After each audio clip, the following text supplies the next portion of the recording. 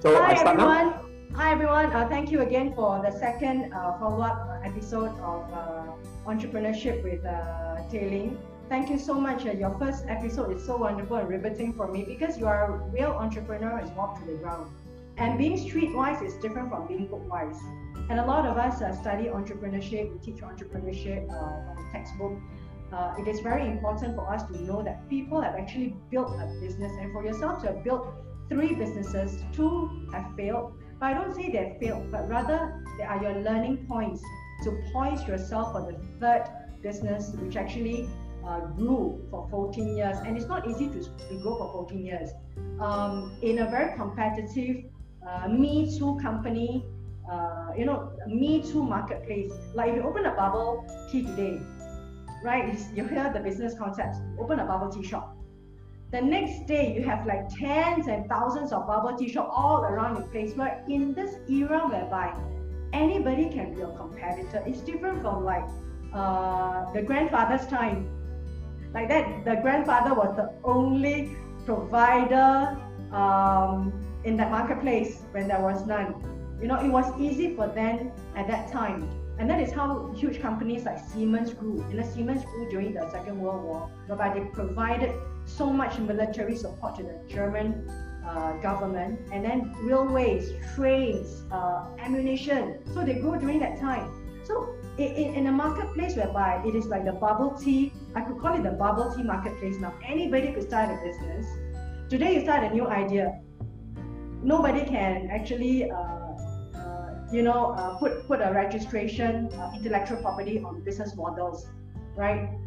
You can register your brand, like Starbucks, you can't copy the brand, but nobody can say that they can't copy a business model. And that's where the competition sets in. We are in this era whereby we are actually, all of us, going through the fire. Not only are we competing in terms of getting a job, whereby one job it opens up to the world, probably a few 100,000 of people apply for your one job. It's being advertised in this country. The rest of the world will queue up for the job. But talking about a marketplace whereby it's a bubble tea business, you open one shop, tomorrow you'll see 10 shops along the street, and then the next month you'll see hundreds and thousands in the marketplace. So with that, as a small company, Tailing, how does a small company, in your view, muscle into a very crowded marketplace? And also, how does a small company muscle in whereby there are already established brands there with more financial muscles, with better brand recognition and brand recalling? How do you do that? Okay, before I start, so I'm just going to go a little bit more casual. Have you watched the Korean drama Itaewon Class? No. So I would highly recommend that anyone, even our listeners here, right? If you have not seen it, to go and watch the show Itaewon Class, right? So in the drama, there were a lot of things that actually shared. So a quick synopsis of the drama. It's about a student that actually he was standing up to a bully, and because of that, he got into jail. And while he was in jail, his father got killed, right, by the same bully, right? And then when he came out, he had only one thing in his mind, which is, I want revenge. And how he wants revenge is he wants to create a business to rival the bully's business. So the whole entire story is then about how he built his entire business. Wow. And I think lessons there that you can learn.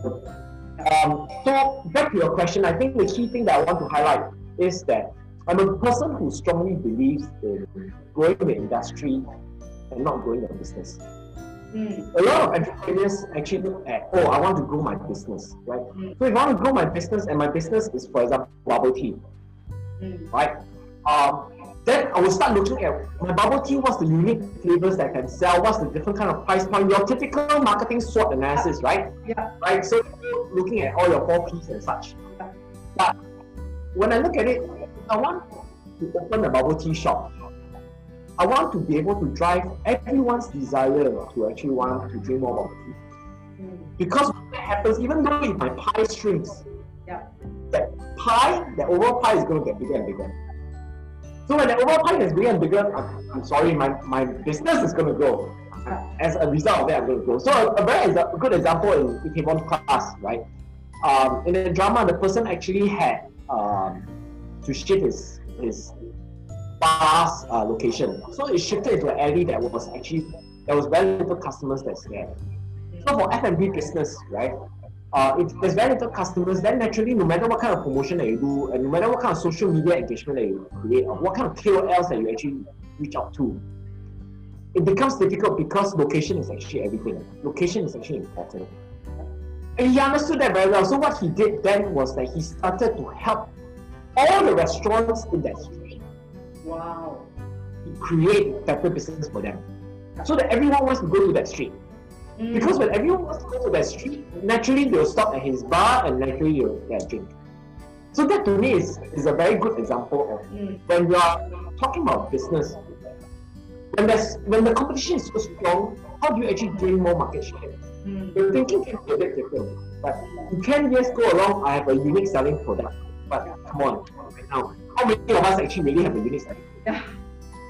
Hardly, right? Because everybody copies. I mean, you look at the current situation, there's an Amazon, right, that's there, and then from Amazon there's going to be Alibaba.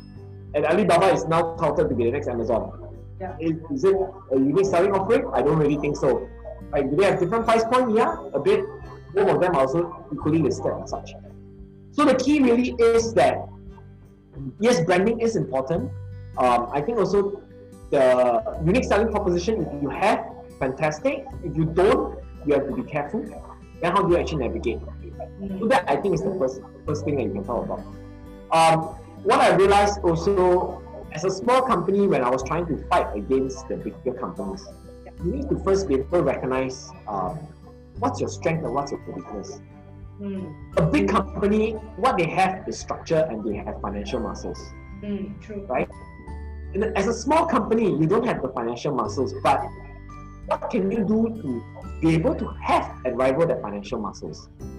Is it a case where, because I've always been very good paymasters to my vendors, therefore right now if I need additional longer credit terms, I can actually talk to my vendors about it. Right? Things like that, where you can actually gain additional financial muscles. Other things in terms of structure and such, are there, in terms of working alone on a particular pitch or working alone on a particular business, can you form a consortium where 3 to 4 businesses comes together and try to go after the same business? Again, yeah, it goes back to what I'm talking about, where having a piece of the pie is better than having no pie, right? If you can grow that pie, everybody gets a cut of it. It creates a win-win situation. You gain good partners, right? That itself is how you can actually start winning other agencies. So at my point when I was in 2008 and 2009, that was actually what I did. When the financial crisis hit, a lot of big MNCs were actually in trouble.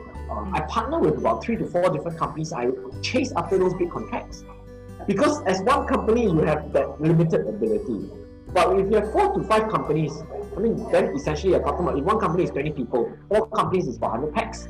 You could be even bigger than some of the MNCs in Singapore as well.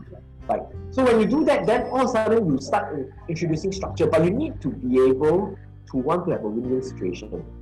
A lot of people in that situation will have the tendency of greed, right? The 7 sins of human, right? And you start looking at it and say, okay, I want the biggest pie. And the moment you want that, then it's going to be a one-off, right? It's very difficult to replicate, right?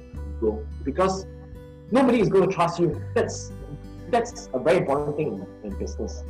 So if you talk about trust, I think trust then is not just in terms of trust with your employees. It's not trust with your employees, it's trust with your vendors, trust with your clients, it's trust with everyone, even your landlord, right? Pay on time. There are different schools of thought. Some people believe that I always should pay myself first and I'll pay other people last. I come from the other school of thought where I should pay everyone first and I'm always paid last. So each of these has their own pros and cons, but each of these also generate trust in a different manner. So when that happens, then the relationship management across all the different parties become very critical, because you now are able to, if I'm able to grow my team together and the team trusts you and you trust the team, naturally that trust will automatically be converted to your vendors, will automatically be converted to your clients, because they only speak good things. And when you start speaking the good things, then that's how you start growing the business, right? And you start growing the account. The account, I mean, one of the things that I can share, in 2015, that was when Skills Future Credit was first launched. Right? I won a pitch. The pitch was worth Singapore dollars 30,000. Right? In 6 months' time, that 30,000 grew to about $500,000 worth of money. And what the client shared with me then, her feedback after we finished the campaign, what she shared with me is that she was actually very happy working with me, because throughout all of this, she constantly comes back. Every time she has a meeting with her internal stakeholders, she'll come back and she'll talk to the agency and say, you know, stakeholder 1 says A, stakeholder 2 says B, stakeholder C says C. What do you think? A typical agency would then say, oh, A, I think this is no good, B, I think this is no good, C, I think it's no good, and they'll choose the one that they think they can manage best, which could be option D, right? What I actually did then was I actually went through and sat down with her. Option A, how does it work for you? Why does it work for you and why does it not work for you? I took myself actually out of the whole entire equation, right? Because everything is about her work and her campaign, and I believe that good work will get you back more jobs in that sense. So with all of that, actually the client subsequently after the campaign was over told me that she spoke to me more often than she spoke to her husband, and she said that she enjoys talking to me so much because she feels that there's very little people that's actually invested in their side of the business, in client's business. And everyone is actually very selfish. Right? And I think this is part of relationship management. If you want to grow, again, I go back, grow the business, grow the industry. When you grow the industry, your business will naturally grow because you're part of the industry. Yeah, in that sense. That is one of your strategies for the CRM. I think that trust is number one also in all kinds of businesses, and particularly important for small companies, that they really trust you, rather than just a brand name that they know the brand but they do not know who is the one working for them. So with that, I want to thank you so much, Tay Ling. I hope that you come back again to share your case studies. We can zoom into certain cases whereby certain things we can excavate and learn from your experience. Thank you so much, Tay Ling. Thank you.